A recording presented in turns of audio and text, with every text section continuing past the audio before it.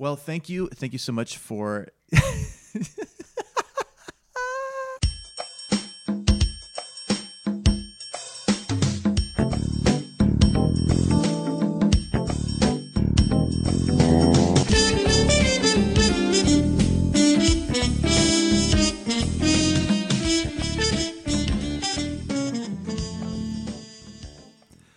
Hello. Hey, Adam. Hey, Corey. Hey, this is Corey and Adam with Hey Arnold Hey. Before we move on, let's just pause really quick. That music is so cool, right? Am I right? Easily the coolest music on a children's show. Yeah, that's jazz music on a children's show. It's so cool, and that's what we're talking about today. The coolest show, the coolest cartoon from my childhood. Hey Arnold. Hey, Arnold. Hey, and the show is called Hey Arnold Hey. My name again is Corey Vaughn, and with me is Adam Samaha.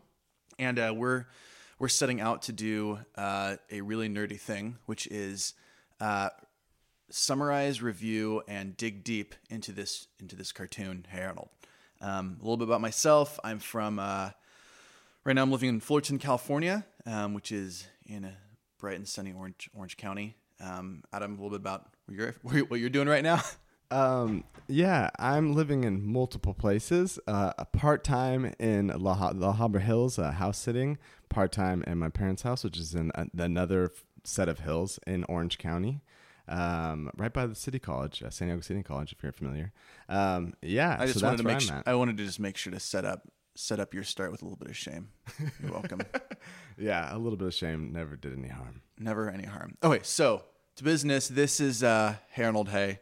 Again, it's a summary show, but more than summary though. Like we aren't each podcast episode we're going to be talking a bit about the episode we watched of Hey Arnold. But then after that quick summary, we're going to move into some more deep thoughts about why this show is so great. Some big ideas, some character development, some moments that stood out. And for me, I wanted to do this because this show means a lot to me personally. I grew up with it. This was the first show, the first contemporary show that my family kind of watched together. So even just from a nostalgic factor, I excuse me, really loved Hey Arnold. So nostalgically stands out a lot to me. But apart from that, I think that this super cool, nostalgic 90s show also has a lot of depth and character and beauty and just some crazy ideas that most kids' cartoons weren't doing at the time. And so it's been cool revisiting these episodes, the few that we've already looked at in preparation for this first episode. It's cool to see how much these ideas hold up and how much depth there actually is. So for me to be able to look at this piece of culture in a really in-depth way, I think it's going to be really fun and also mind-stretching and interesting to look at. But I don't know if any of those stick with you, Adam, and why you're doing this, but what are you thinking when you enter into this project? So when I entered into it, I was running off the assumption that I had not really seen any episodes of Hey Arnold. And having seen the first two at this point, I guess, I have realized that I remember most of what's going on, which is a weird feeling. It's like like brushing away the cobwebs in a weird part of my brain that I forgot about. It's like visiting an old friend. Yes, much like visiting an old friend covered in cobwebs. And so, it's morbid, weird. But so when I entered it, I was I was excited to kind of look at it with like a fresh set of eyes to give some insight and like my perspective on it and to revisit like a part of my life that I hadn't thought about much recently. And I think that there is definitely something worth revisiting. What? It's 11:30. We're house sitting right now, and there's a clock in the background. So, yeah. Just so you know, real time. It's September. We're doing it live. September 24th. As Bill O'Reilly said. Good political reference. It's good. You got to bring in Papa Bear whenever you can. Yeah. 11:30 on a beautiful Thursday.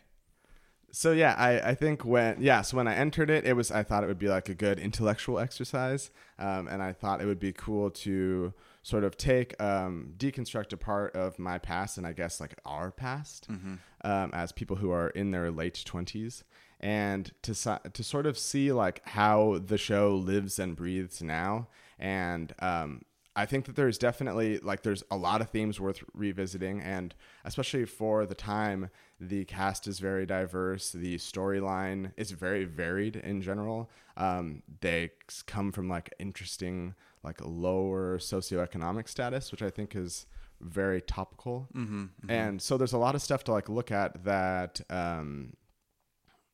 is easily forgotten as an adult. Yeah. Yeah. You were telling me something too about like how people in their mid-20s, like we have like a bad habit of like pulling from the past. I don't know. I can't remember exactly what you were saying. Yeah. But So I think that I guess another reason I got involved in this was that I realized there was a lot of reoccurring social situations where everyone feels really awkward and they've like run out of small talk, and talking about their jobs and the weather gets super boring. So then like a go-to always seemed to be like a 90s nostalgic cartoons. So like of various types. And I think that at first, like I found this to be like a really weird, unsettling conversation, because to me, it sort of feels like a bunch of old people getting together and like kind of just reminiscing about and romanticizing their past and not looking at like current events or like the future at all, and just kind of going on and on about like things that, while they do have importance today, it's like so romantically viewed. back in my day, kind of Yeah.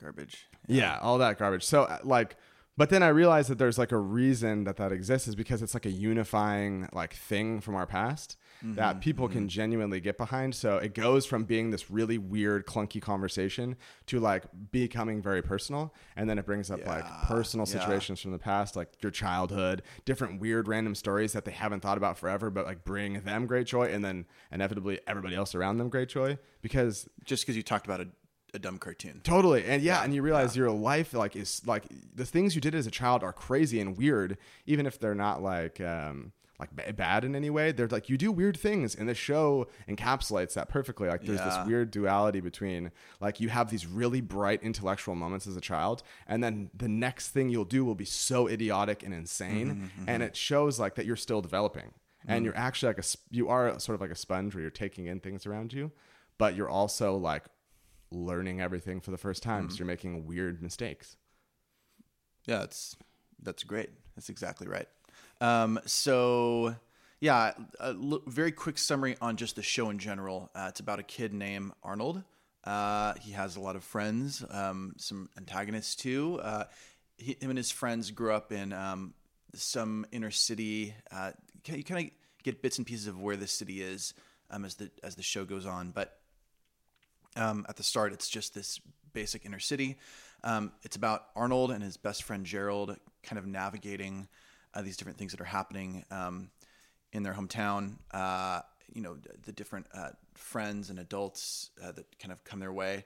And I'd say the third main character is Helga Pataki, and she's this bully and this antagonist, but she's also kind of the anti-hero. Like sometimes I watch this show and I'm like, I think this show's about Helga. I think it might be about her.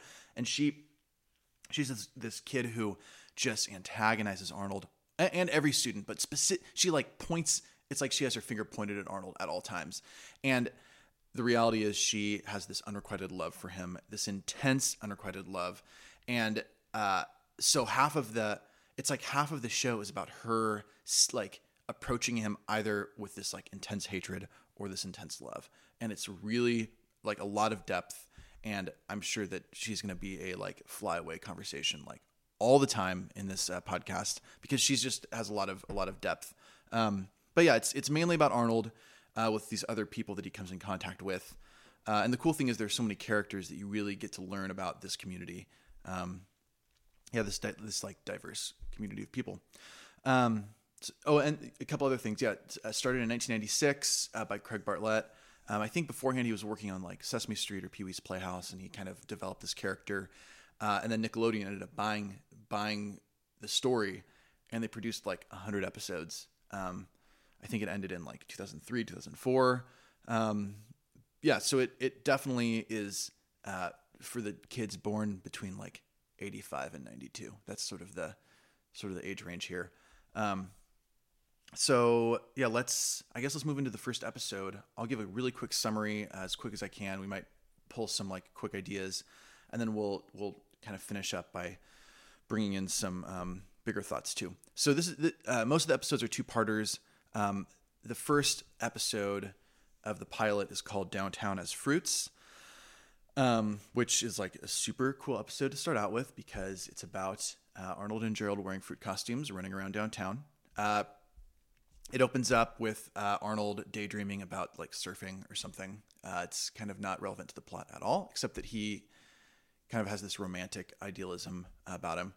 And it's revealed very quickly that he is part of a production at his elementary school about the 5 fruit groups. It's like a little musical being put on that's being directed by Helga, who, as mentioned before, she has this kind of antagonistic relationship with Arnold. She's a jerk. She like kind of bullies Arnold and the rest of the kids into doing this show.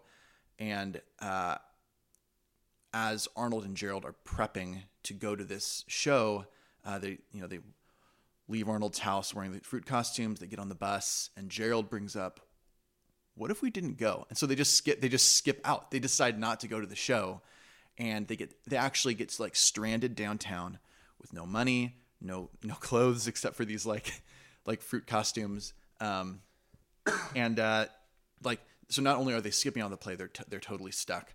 And then they like find a bag of money and spend it, and then like run into the guys whose money it was, and then they feel bad about leaving Helga. And alongside of the story is Helga and the other kids prepping for this play, and Helga realizing that Arnold's gone, and like being angry, but then also like being in love too, So there's that like drama, like I hate him and I love him, which we'll talk about later. That there's a line that like is surrounding that's just unbelievable. But so half of the episode is about Helga kind of figuring out what to do without her fruits, and the other half is Arnold and Gerald kind of having this joyride downtown with like thousands and thousands of shady drug money, right? And then Arnold and Gerald have a change of heart. They run into this like shady, not shady, just like con artist. What do they psychic, like psychic or something? And they end up feeling bad, and they go and like save the show and get back into Helga's good graces. So that's like a really basic summary of the show, and I think there's like a lot that can be pulled out. Obviously, what are some things that stood out for you? Yeah, this episode is great because it there's a lot to unpack, and I think it sets up the show pretty nicely. So you get to see like the setting that everything is taking place in. So you understand that they're like in what looks like a low income housing area. And then you get to see them on the bus and the types of people that are on the bus and like where they fit into that equation. And then the kind of their fellow classmates at the school and everything. And I think that there's like a theme, like something that's worth unpacking is that the show opens with Arnold, and he's like daydreaming about surfing like a huge wave just to be with like dinosaurs everywhere. Yeah, to be pulled back in reality by Helga. And there's like an escapism in that. Mm-hmm. And I think that when they board the bus and then they decide to go downtown, it's like the physical sort of manifestation of that same sort of thinking, where they are kind of bummed out on the reality of what's going on. They don't want to be yelled at by Helga. They don't want to be in this, in their mind, stupid play. So they're going to escape. It is a stupid play. Yeah, it's really play, stupid, yeah. But in a fantastic way. And then, so they escape that situation by like just going downtown and blowing everybody off. Right. And so there's like a lot of that. You see that dreaminess sort of and distance sort of within Arnold, which makes him an interesting dynamic character. And you also see how Helga as like a leading character sort of interacts with her fellow classmates and with Arnold. And you see that struggle between her love and hatred for him. Yeah. Which is like really deep and fantastic. She's like a super jerk. Yeah. Like who's blind, you know what? I wouldn't even say she's blind to her own feelings because she knows what she feels. Oh, she's well aware. It's a struggle that she can't like balance the two. She doesn't know how to love Arnold. She doesn't know how to love Arnold without also hating him completely. Yeah. There's a line where she like realizes that they're missing, and she just gets so pissed off. And then she pulls out this, she like looks around, like kind of making sure no one's looking, and then pulls out this locket with Arnold's picture in it. And she says something along the lines of, if I get my hands on you, I would soothe your fevered brow. Oh, Arnold, how I love you. And then instantly she says, how I hate you. And then she repeats that like 10 times. How I love you, how I hate you, how I love you, how I hate you. And that's like, excuse me, I'm like excited. I'm choked up. This is profound depth for a 9-year-old to like struggle with like two huge emotions, love and hate. Yeah. At the same moment. And you see that there's this one scene where she is sort of like wrapped up in that feeling, and she's like this romantic intellectual, and then a mouth breather shows up over her shoulder the next moment. His name's Brainy. Yeah, and he's the mouth breather for sure. And then she like punches him in the face immediately. So you see like kind of the whole range of her emotions and like personality in like a matter of seconds. Yeah. And it makes sense that someone as tightly wound as Helga, if a mouth breather is going to pop up behind her, she's going to punch him. She have to like release it somehow. Yeah, that's how and I think that might be how she releases her anger in that moment is, and it's not even anger at Arnold. It's anger that she can't, I don't know. I'm even reading into it too much, but it's like why can't I love him? But I hate him still. How, like, there's gotta be some kind of gross abject anger that she's feeling towards that. Yeah, another thing too is that I noticed is like the first moment that they go into the city. They go into the city by themselves, dressed up as fruits, onto the bus. And that is so foreign to my experience. That's something that I think I wished I could do at 9 years old, but the fact is I didn't. Like, I would never. I think even at like 12, I couldn't go onto a bus by myself. And I know that if I was 9, strangers would say, like, what are you doing? Do I need to call the cops or call parents? Like, are you all right, little boy? Are you okay? Right? That's what I think would happen if I was 9 on a bus. So it's cool that they can do that, but also crazy, like, and dangerous that they just said, yeah, let's go downtown. We don't have money. Yeah, it's cool.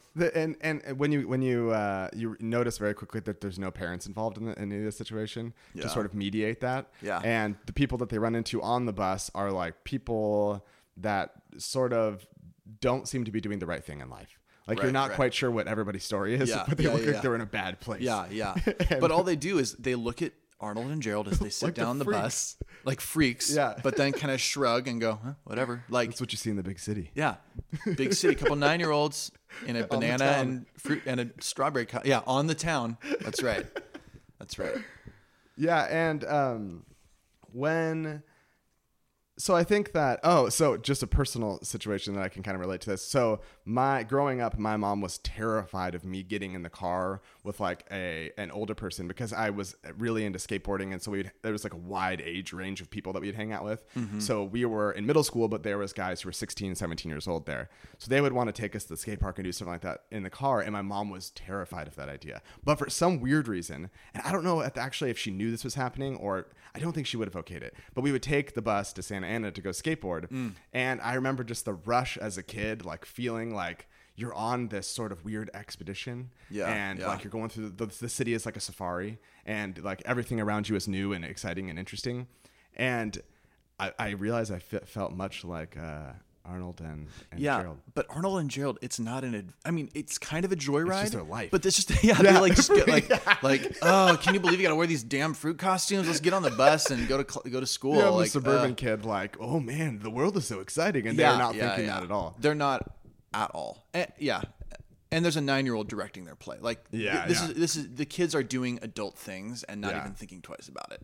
And I guess that's sort of, just from a like practical standpoint, this is a show written by adults for kids. Yeah. And so it's always going to have a slightly elevated thing happening because it's coming from the perspective of adults about what kids are thinking. So that's kind of interesting too, thinking about like why it was written the way it was.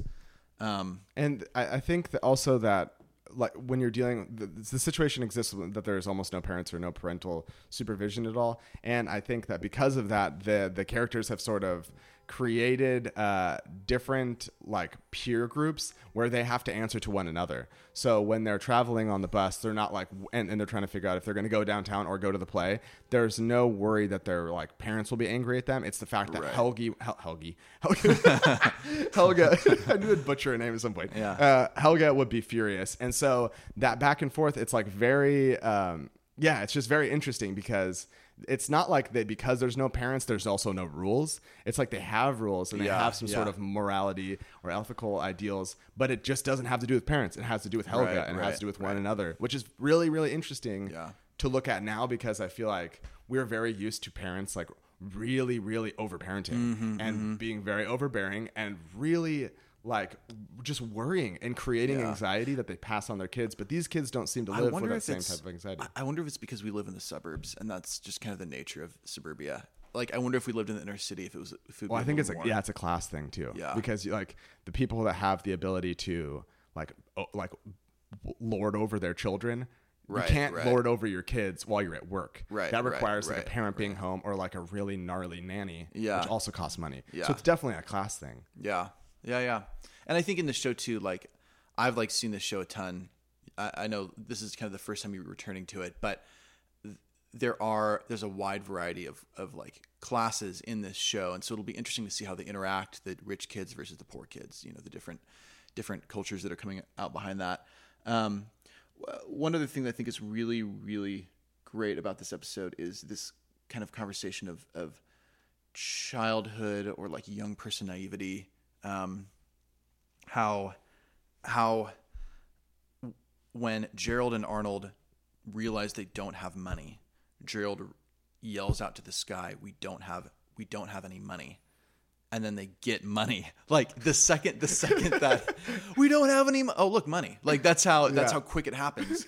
And, so the naivety that they have is in Arnold's next sentence, which is, boy, people downtown sure are friendly.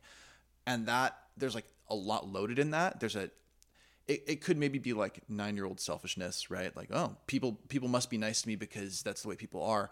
But I think it's not just that selfishness. I think it's more a innocence and a naivety that people must be nice. That's the way people are.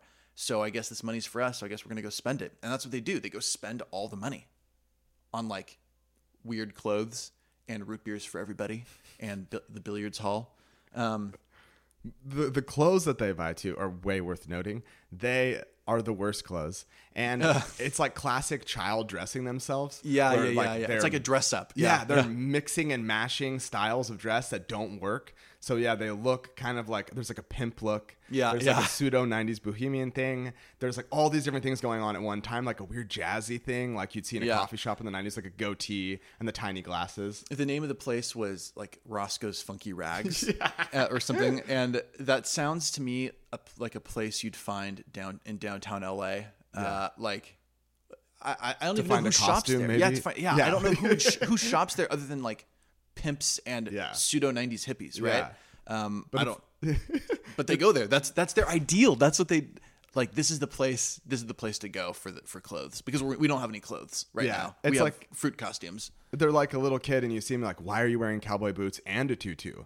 It's like, oh, because she wants to be a ballerina and a cowgirl. Yeah, and why not? Why not? You just do whatever the hell you want. And when they have all that money, they can do whatever they want to like the best degree. Yeah. So I think there's this like naivety going on. But when the perspective kind of shifts when they get confronted with the wrong they've done, and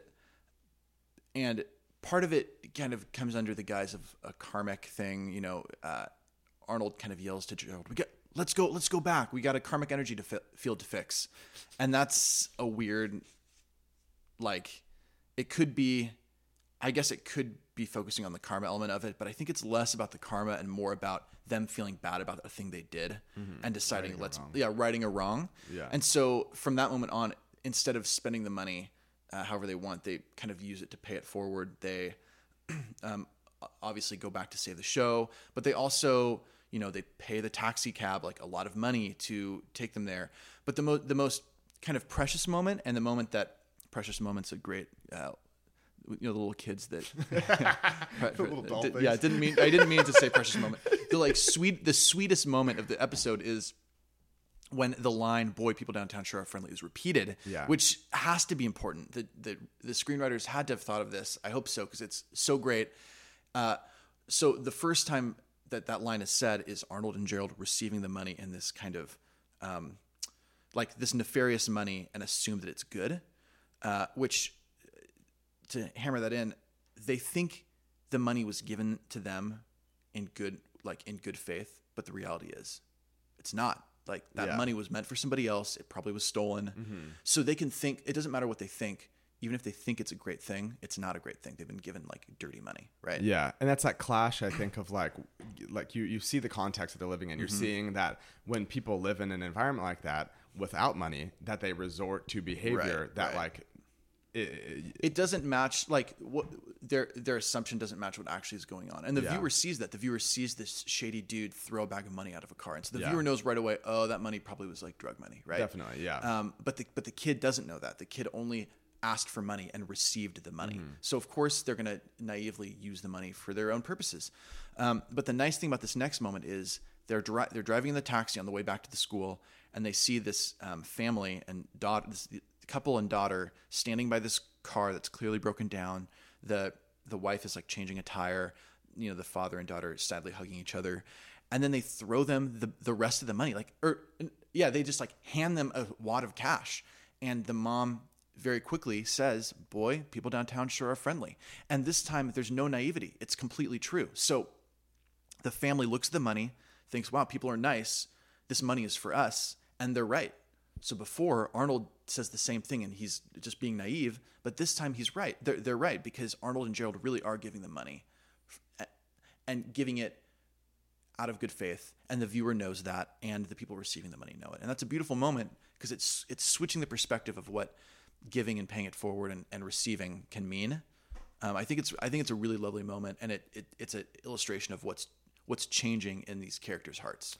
And I think that the dynamic between the family who's stranded on the side of the road is like kind of shows how the role of men and women play in the show as well. Because you have the woman who's completely covered in dirt, like getting her hands dirty and doing the actual fixing. Right. And then the guy there just looks like a doofus, and he's just like sitting there, like just kind of sitting there watching idly by. And I think a lot of the female characters in this show are very strong personalities. They are people that like go out it on their own, and if they see something and they want to do it, they just do it, whether it's his grandma or Helga. These people are not like playing traditional sort of female roles. It's interesting that one of the first like adult women you see is changing a tire, right? Or the first adult woman like in action that you see, she's changing a tire. This show and this first episode is super diverse too. So we know that this show is doing a different thing than what was going on in most shows in 1997 or 1996. It's diverse. There are a lot of different like races and ethnicities hanging out here. There's two lead male characters, but also a really strong lead female character that is almost balancing the two of them out. So she's almost more dynamic than the other characters are. Oh, absolutely. There's complexity there that you don't really see in the other characters as much. Not yet. And really, I would argue that she's probably the most complex, and you already see it in this first moment of her saying, "I love him, but I hate him. I love him, but I hate him." And that gets pulled apart even more as the show continues. So that's sort of that's Downtown as Fruits. The second episode of the pilot is called Eugene's Bike. I don't know. Did you want to try to give a quick summary of that? Yeah. So Eugene's Bike is like a very simple story, but there's a lot you can unpack from it as well. So it's essentially that Eugene, who's like a super dork, shows up to school on this really badass bike, and he's so excited, and he's like showing off in the dorkiest way possible. But you can just tell that he's so genuinely excited, and everyone is in awe of this bike, and they're like in awe of the bike because it's a cool bike, but they're also in awe of the fact that this dork is able to have this bike. And so what ends up happening is Arnold ends up tying a shoe, knocking over the bikes on the bike rack, and his bike goes hurled into the street and it gets destroyed. And Eugene is crushed, and Arnold feels so responsible for what happened and wants to do anything to fix it. So the rest of the show is Arnold just going step by step and doing all these different things, these different acts to sort of make it up to Eugene, while he's the whole time missing the point that Eugene is an outcast and is an actual dork, and all he actually wants is to spend time with someone that he says is his friend. And Arnold just sees it very surface level and very transactional as, like, I did this wrong and I need to make up for it. And the whole show is this back and forth where Eugene, who by all accounts so far in the show, should like be angry at the world because every bad thing keeps happening to him. Even when he pulls up on his bike and he does this cool skid, like this one moment of like just awesomeness gets destroyed because the lens in his glass falls off and falls to the floor. So even in that, he can't even have that good moment. Yeah. It's like destroyed by the universe or whatever is out there. And he just plows through. He keeps going and doesn't isn't bothered by it at all. And that's consistent theme with Eugene, that he, although these bad things happen to him, he looks at it like in the best way possible. Mm-hmm. So in the episode, they go to a baseball game because Arnold thinks like, I'm going to give you the best day ever. And part of that is every kid wants to go to a baseball game. But while he's viewing the baseball game, a baseball comes and hits him in the face. So these situations happen over and over and over again in the episode. And I think the crux of the episode is like showing the difference between like what is intrinsic friendship or like what's true friendship. What's true friendship, and then what is like more of a transactional relationship, and like how that actually plays out. And it's interesting, I think, because Arnold is a complex character, but I think he's limited by his 9 years of life, and he sees things through his perspective, and he can't get over the fact that he just sees it as this thing that he needs to fix. And I think it shows that he's probably like the fixer in the in the show, and this is a very obvious way of that playing out. And he really is a fixer. If as you watch this show, this particular episode, he says, "I'll make it up to you" like 7 times, just to kind of fill in some holes. He actually like takes the broken bike home and creates this brand new bike that ends up being a piece of garbage that Eugene like breaks his body in, right? Like Eugene rides this bike into a door and then goes to the hospital, but then Arnold tries to fix that, and then he hurts Eugene again, and then he ends up trying to make it up to him by taking on this fun day, and the episode winds down as Arnold realizes there's nothing I can do to fix this guy, and I'm so sad about that, and I'm bummed about that. And then Eugene is this light, this breath of fresh air that despite Arnold's disappointment that he can't fix it, Eugene doesn't care. And there's so much to be pulled from that. That's beautiful and lovely and sweet. I don't know if, I want to come back to that later. But I think the first thing, and you touched on it a little bit at the beginning, is this idea of what people deserve versus what they get, and what our role is in giving people those things that are deserved. Early on, when Eugene's bike gets broken the first time, Gerald kind of says, "Don't feel bad about it, Arnold. This kind of stuff always happens to the geeky kids, and out of all the kids, Eugene is the geekiest." And that is a really huge statement about like dorks deserve what they get every moment. Like, you deserve that. Like, that's super sad and terrible. I don't know. Yeah, and the dorks either get nothing or they get the worst of whatever is available. Yeah. And I think that a lot of the situations come to be because you're dealing within the framework of like a 9-year-old's life. Right. And so even in terms of, you often see the limits of that. So although there's the scene of Arnold like with a welding mask on, and he's welding and he's trying really hard to remake a beautiful bike for Eugene. Yeah. When he's crashing, he forgets to put the brake cable on, which is a big thing. Right. And before he realizes that, the Eugene pulls up on the handlebars, and the handlebars just detach from the rest of the bike. Right. So you realize this happens over and over in the show, where like you'll think these kids are way beyond their years, but then you realize they are not at all.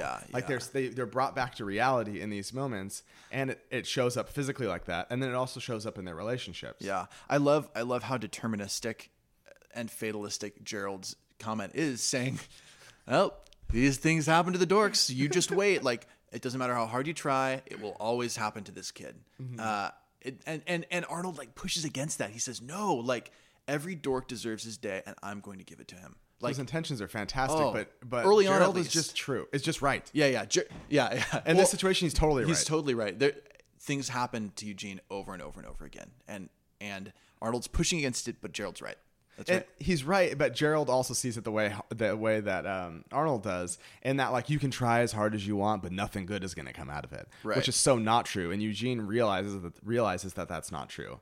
And of course, like it doesn't surprise me that Arnold and Gerald feel that way because they're like best friends, so they probably have similar situations and they interact very similarly in the world. So the fact that you're saying that even though Arnold's pushing back against Gerald, he still probably agrees with him deep down. Like, oh, you're probably. And then at the end, he realizes Gerald was right. Yeah, he realizes Gerald was right, but he wants to prove Gerald wrong because he thinks that there is like that's the right thing to do. Yeah. There's like, and I would argue that it's not just Arnold saying like this is the right thing to do. There is a weird obsessive compulsion to this. Like, yes, it starts out so noble, like every dork deserves his day, and I'm going to give it to him. But that's not really what the issue is. Yeah. The issue is Arnold feels so bad that he did it, and there's this obsessive fear that it's not going to be made right unless he makes it right. And he says the phrase basically along the lines of, I'm going to make it up to you, or I'll make it up to you. He says that like 5 or 6 times to Eugene. And each time, just to like, and I want to like focus on this later, but Eugene each time says, oh, you didn't have to do that. Mm-hmm. Every time. It's this weird, like, Arnold saying one thing and Eugene responding, and Arnold does it anyway. Yeah, and it shows that Arnold just isn't listening. Like, he's driven by something deeper. Something way deeper. Yeah.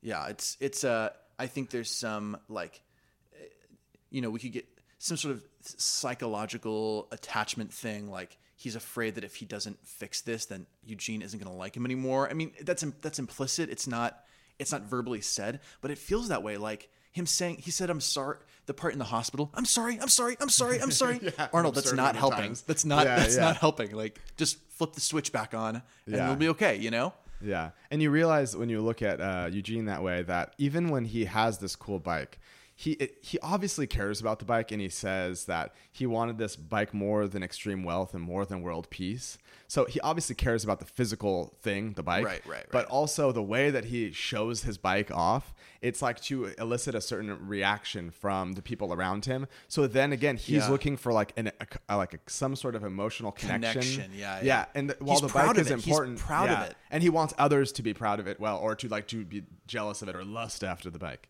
And so for him, everything is like very emotionally driven. Whereas for like, I think a lot of 9-year-olds, things are just like very surface level and very based off material things. Yeah. So it's not that they're trying to like accumulate material things like as you get older in life, but there's something like where like that was my toy and you broke my toy, so you owe me something. Yeah, there's this, I think, and that's what Arnold is leaning into. Well, I ruined this thing, so I must like fix it then. I must fix the thing. And if I can't fix the thing, then I have to make it up to him in some other way. It's a transactionary relationship. And I think the reality is Eugene doesn't see friendship that way. No. And that's the beautiful twist in this episode is you see Eugene getting his day screwed up over and over again. His bike gets ruined. He gets a hot dog thrown into his eye. He gets a baseball hit on his head. Mm-hmm. I would be mad. If I was Eugene, I would be pissed. I would say, Arnold, get away from me. Even in the scene where his bike gets destroyed by the car, he like curses the sky, like the universe, and he doesn't look at Arnold and go like, "Screw you, Arnold! Like you ruined my life." Yeah. He never turns it at Arnold. He like turned it upwards, and he's cursing God almost because his bike is destroyed. Yeah. So he never, at any point, he doesn't turn it personal to Arnold, and that's beautiful. He sees that like his. The point that he keeps saying, you didn't have to do that, that's like honing in on the fact that Eugene doesn't see friendship as a transactionary thing. He sees friendship as, you're just being with me, man. Like, this is cool. And so when Arnold plans this big day for Eugene and it just goes horrible, there's this like depressing moment where Eugene is just throwing up over the edge of the bridge. And Arnold is sitting under the lamplight in a very like Edward Hopper kind of minimalist light, so sad. And Arnold just says something along the lines of, well, I guess this day wasn't meant to be. Like this day wasn't good after all. And Eugene joyously, like it's like he like wipes the vomit off of his face and goes, what are you talking about? This was a great day. I did all these things and no one's ever done this for me. And that little line there is him saying, like, I see what you did for me, and that's important. The fact that you sought after me is a big deal. And to me, that's pushing against this obsessive need to fix things. And it's Eugene calming Arnold down and saying, it's okay. I'm really glad that we spent the day together. And that's beautiful. Lovely little thing. Yes, it is quite lovely. And although for the viewer's perspective, the whole situation can seem like sort of pathetic, like Arnold is trying over and over and over again to do the right thing, and it's just screwing Eugene over and over again. But I think that if you look at the situation as a whole and you take Arnold out of this situation, yes, Eugene's bike may not have been destroyed, but also he would not have had those adventures with like a friend and a peer where he got to have like a real human connection and get basically what he wanted, which was to just have a good time, just have like a genuine good time. And because Arnold was there, he was able to provide that for Eugene, even though his intentions were sort of confused and at times seemed almost obsessive and selfish. Still, there was like a good return for Eugene, which was that he got to have a wonderful day. And whether or not Arnold understands that, still provides good for Eugene. Yeah, because Eugene says, nobody's ever done this for me. I don't know how I'll ever be able to thank you. Yeah, so definitely. Sweet. And it was the best day he's ever had. So we wish Eugene many more good days, but we don't know if that's actually going to happen. We will. Only I guess time we'll will tell. Find out. Am I right, guys? Yeah. Are there more episodes? Yes. The answer is yes. No, it's just 2. It's just done. 2. It's a short show. Yeah. And that's a wrap. No. No, but really, it's a wrap. Yeah. So yeah, thank you so much for listening, and it was a very wonderful time, very fun, and we hope that you tune in for the next 100 episodes that we're or gonna whatever we're gonna do. Yeah. But remember to watch the episode before you listen. That would give the most context for what we're talking about. Definitely. And maybe it'd only be 50 more episodes if there's 100. Yeah, that's like basic math I don't want to do right now. We don't have to worry about the math. But yeah, so thank you so much. Thank you very much. Bye. Bye-bye.